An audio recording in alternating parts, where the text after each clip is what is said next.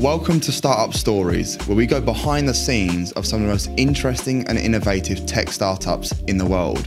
Each episode will bring you in-depth interviews with entrepreneurs and business leaders sharing their personal stories on success, failure, and everything in between. So whether you're an entrepreneur yourself or someone that's just generally interested in the world of startups, then Startup Stories is the perfect place for you to gain insight and inspiration into some of the most exciting players in the game.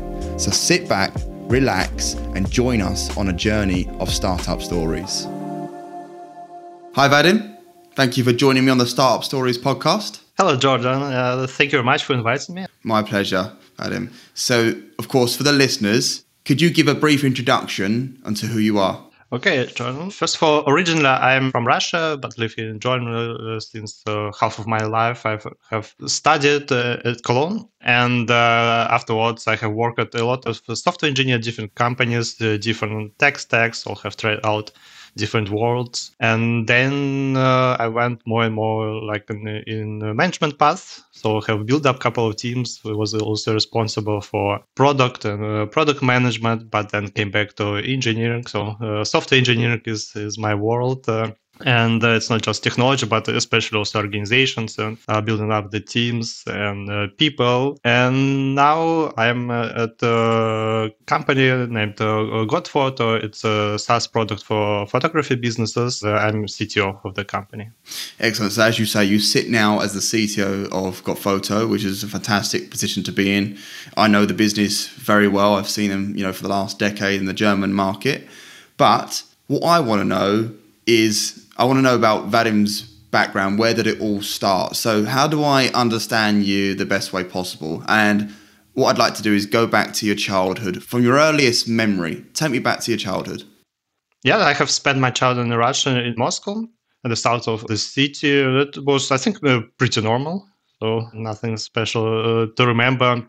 What I was always interested in decomposing different things to understand how they work. Yeah. That's why maybe afterwards I came more in the engineering, software engineering world, just to think about and to grasp the complexity of the things. And I have also in my school have had different classes, different directions. So I was sometime also more on this direction of studying languages and literature, but then went more in the direction of actually financial economics. So it was always more like a generalist, interested in all the aspects of the things and not being like focused on one thing. And I think it's influence still me in my career also.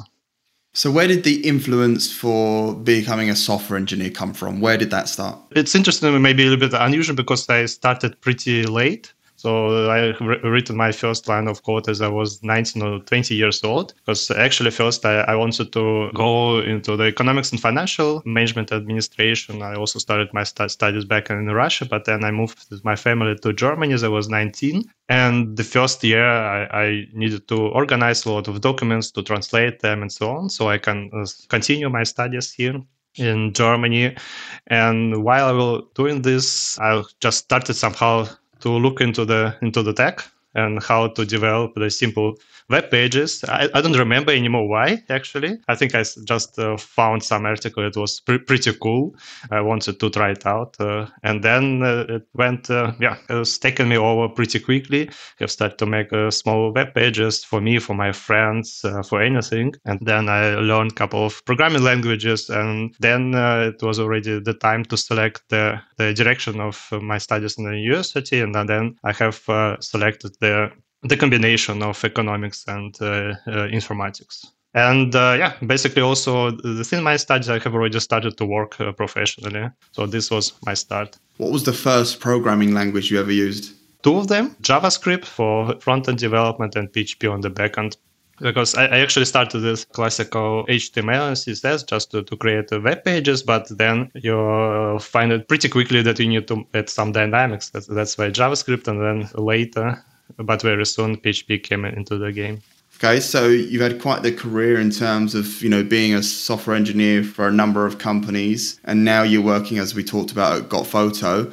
Tell me about your path from a software engineer or a senior software engineer into a sort of leadership position as a CTO for GotPhoto? Yes, it was also, I think, not a straightforward path, yeah, because early in my career, I was actually enjoying the technology, yeah, so enjoying the coding. I have tried out a lot of different programming languages. Also, for example, I was not just developing web application, but also developing for enterprise resource planning systems, ERP systems, for some production companies.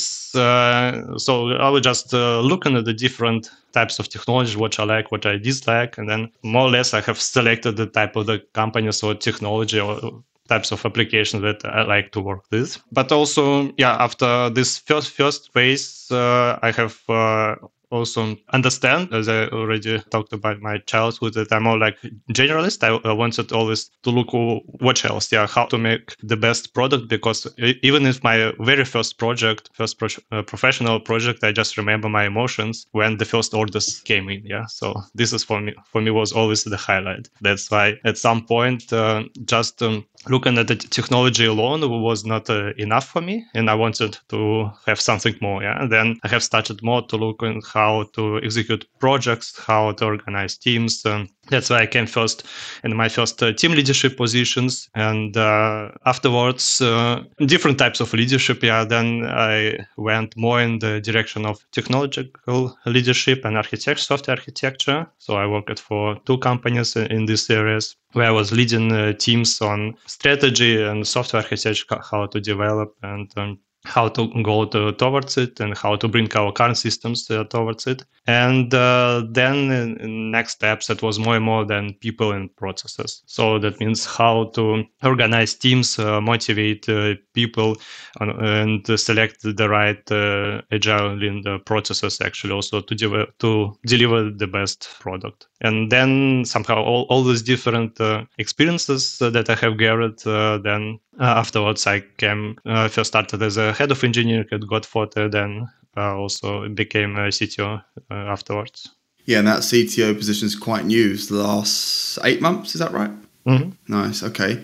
So just to elaborate on GotPhoto, can you explain exactly what they do and what your role as a CTO contributes towards? Yes. So the mission of GotPhoto is to make photographers more successful. That means how we do it, we create a SaaS product for photographers, so we can help them to optimize and to make their businesses more efficient. So you must imagine most of the photographers, this is small companies or mostly freelancers, solopreneurs that do not have much resources to create own tech, to have own developers. That's why where we're good at is to understand the needs of photographers and to create a product that helps them really to drive more sales, more photo shootings, and so on. This is then GotPhoto. And my role is as a CTO, the company is mostly on the technology side. So I'm currently not responsible for the product. And it's about engineering, product engineering, internal IT and data. This is then my areas. Okay, so let's talk about engineering leadership. So what are the main points to be successful? I think, the main point in engineering leadership to understand, like, there are multiple areas of leadership, where we need to invest time, what we need to look at. It's first of all, of course, the technology, technological vision and management of the technology. Then operations, so it organization of the teams and normal engineering operations, running system, monitoring them, and so on. And the third one, the most important one, is actually the people. How to keep people motivated and how to give them meaningful work and taking care of them, and so on. So this is, I think, main 3 areas, and based on the state of the company and the development phase where the company is, then you should invest in all of these areas. But based on your resources, you can do one thing or another one. So. I like the third point you mentioned about the people. It's the most common topic that we talk about when I'm, talking to other companies. How do we keep people motivated? How do we maintain a good culture for a place where people want to work and are feel like they're adding value not only to themselves from a career progression standpoint, but to the company? Are they contributing to something that they enjoy doing? all those above things are really hard to make sure that they're all maintained, and satisfying the employees. So in order to make sure that you're keeping that balance, what's your engineering leadership strategy? Our strategy is, first of all, as you have mentioned, of course, this is very complicated topics. Yeah, and first of all, where we start, they start, the people themselves. So, there are, I think, maybe two main things that we need always to admit and be clear. First of all the people are different. Yeah, and we can never expect everybody to be the same. That's why like some sort of simple policies or processes, they will never work for everybody. Yeah, so that's why we already started this people first mindset and talk a lot to people in one-on-ones and trying to understand their views, their wishes, and so on. This is the first point. And the second point is what we see, which is very important for us, that we see that people almost always are intrinsically motivated. Yeah, and that actually we cannot enforce or require this motivation. We can just be like shepherds for it. Yeah. Give an environment where this motivation can be there and can be increased. Yeah, this is important. So it's very important to take care of the environment where people work. But you can never ask for motivation. Yeah, it will be created and it will be born in the people themselves if they have the right environment. Yeah, you're absolutely right. And it's just the beginning, of course.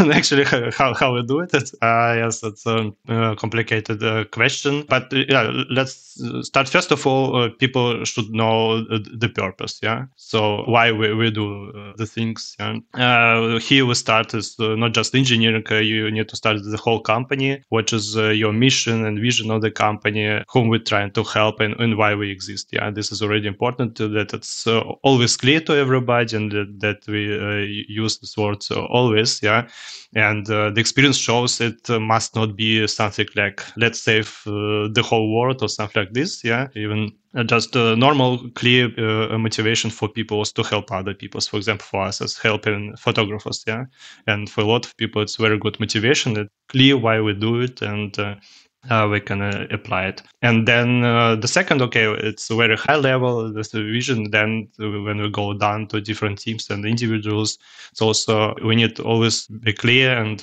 it's a task of engineer leadership, explain what influence of people themselves on this vision, yeah, where they come into the game and watch how their work pay into this general vision. And of course, especially for software engineers, it's always important some sort of development. So we're trying also to map wishes of the engineers themselves, how we want to develop them to our plans, how we develop the organization. So we see the matches and show the possibilities, how people can develop, what can they learn into this. And the third part, I think, also one of the most important part, again, it's the environment, so that we take care of trustful environment where everybody can ask questions, bring their ideas into it, but also where we have clarity around goals and processes or requirements. So I think this is where we invest time as engineering leadership. Yeah, I love what you said about, having the one-to-ones. Everybody is different. Everyone has a different way of doing things. And I think that's a key ingredient to make sure that you have a successful team, that regardless of them being different, they can collaborate as one. And I think from what I've learned, talking to many companies, is the ability to understand each individual's motivations, what they want to achieve in this role, whether it can contribute to something they want to achieve in their personal life, maybe a new house, or they want to do something different, outside of work. How can they get there in this current role by doing so, which could be a key motivator for them to progress in the business and reach financial goals, position levels in the business, grow throughout the ranks and stuff like that. So, yeah, really good point. So talk to me about, we talked about this before, but talk to me about handling monolithic applications and general architectural topics. Yeah, it's also a very big topic. The most, what is the most interesting is actually the situation that the company have some sort of monolithic application or older one. Yeah, because often people just set as equal monolithic as a legacy. Yeah, which is not exactly true. It's the situation is very typical. Yeah, so for every startup that is more or less successful and exists already since some years, yeah, you will come into the situation that you have maybe a monolithic application that is not so perfect for the future. Yeah?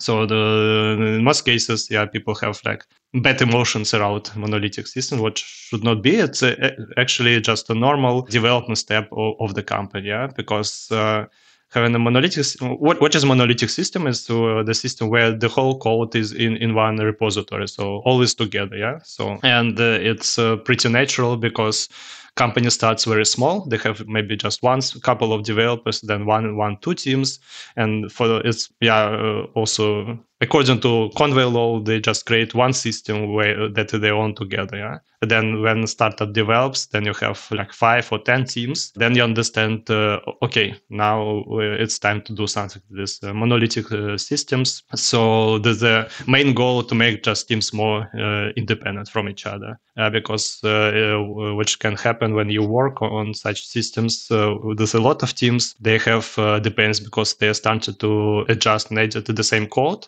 and can break things for each other. Yeah, and basically this is the main goal for monolithic systems to refactor them in this way that your teams can independently work in the future. So you talked about how important people were earlier. Not only is it important to have good people in your team currently, so that the team can all get on, good chemistry, but also in terms of growing the company further, one person, one bad person can affect the whole environment. So when you're trying to hire, how do you make sure that you're hiring the right person as well? Talk to me about your hiring process. Two things. First of all, how to hire the right people. It's also basically to look at the right things or the things that you need and require from your candidates in the interview process. Yeah. Plus also involve the people that will actually work with this person. Yeah. Because for us, for our company, the culture is very important, and we know that people that are already working with us, we are sure, yeah, that they also good representatives of our culture. That's why just facing candidates, a little bit, a couple of more people, it's already like filter on itself. Yeah, you see if people fit into the company or not. And then, of course, in the interview process, we need also to take care of candidate experience. That's why we're trying also to make it a little bit leaner. Yeah, so our process looks like so that we start this typical screening call from our recruitment team. Then we have for software engineers, we have a small home assignment for 1 hour, around 1 hour, just to develop one class. Because for our phase of development, our engineering, it's important that people can structure the code pretty well, because we have already a bigger code base and also analytical system. So we especially search then for people that fit exactly in our current goals. And then afterwards, we have a technical interview with 2 engineers mostly. So we have a pool of engineers that then do the interviews, always in pairs. And there we discuss a lot of technical questions, hard skills, but also we are checking for soft skills. This is also very important, yeah, what you have also asked for. So we look how it would be to work with this person. So some of the tasks that we have, some of the questions are actually less technical, but more just to look how you can together discuss different things. Yeah, so really look at this, and we see often it's very important for us that exactly in these areas people are pretty good on soft skills that they fit in our culture, and we can talk to about the things very effectively. And the last step in the interview process is just meet the team call, and that means we get another 2 engineers that just talk to the candidate about anything what they would like, and also give a bigger room for candidates to ask questions. And this is also more like cultural fit, but also from our side, it's a good possibility also to let candidates to talk to other engineers, and often it's also a very good selling point of us as an employer, because then when people talk to another people that will work on this, it's also very, very, very good, and not just hiring manager, recruiting teams. Yeah, I think the meet the team is the most important part of the recruitment process, personally, talking with other clients, because for two reasons. Obviously, the team that are going to be bringing this person in, they want to make sure they get on with that person and they're not going to create a toxic environment by joining the team. But also, it gives confidence in the person interviewing as well. Okay, this is the team I'm going to be working for. And often, from my experience, it solidifies the candidate accepting the offer, perhaps, because they've now met the team. There's full confidence. They've almost felt like they're working there without working there yet. So yeah, completely agree with that. When it comes to your hiring, what's the biggest roadblock you face when trying to find great engineers? I think it's just also there are always not enough candidates for the positions. Yeah, it's a challenge for everybody. We would like also to hire faster, yeah? And we need also to invest a lot of time in sourcing the right candidates. Yeah, and which also help in that we can, in the time after Corona, we now remote first. Yeah, so we're not just searching in Berlin, yeah, where our main office is, but also in the whole Germany, but also in other countries. Nowadays, there are also a couple of services that make it easier to make relocation or to hire people also abroad. So, but I would still say, yeah, just not enough candidates that are free on the market or searching. I would like to have more. Yep, the never-ending problem for both recruiters and for companies. You know, huge demand, limited supply. But yeah, I guess that will never change. Okay, so let's talk about culture and structure, two fundamental areas within a business to keep things sustainable and, of course, progressing. So talk to me, how important is culture and structure in your teams? I think the culture and the structure, they are both important. Yeah. First of all, of course, the culture comes first. Yeah. What we are, as we already discussed, trying also to find to look in candidates. Yeah, that people that come can also maintain and live the culture. What culture in general allows us actually to have less structure, I would say so even. Yeah. So this culture, we can be sure, that people actually know how to act, where to set priorities, and what is important to us as a company. And we don't need to somehow to ensure it through too many meetings, processes, or alignment, or whatever. Yeah, but still, we are currently, for example, got photos now. We are coming from, we were around 60, 80 people, and we will grow to 100, 200 people maybe in the next years.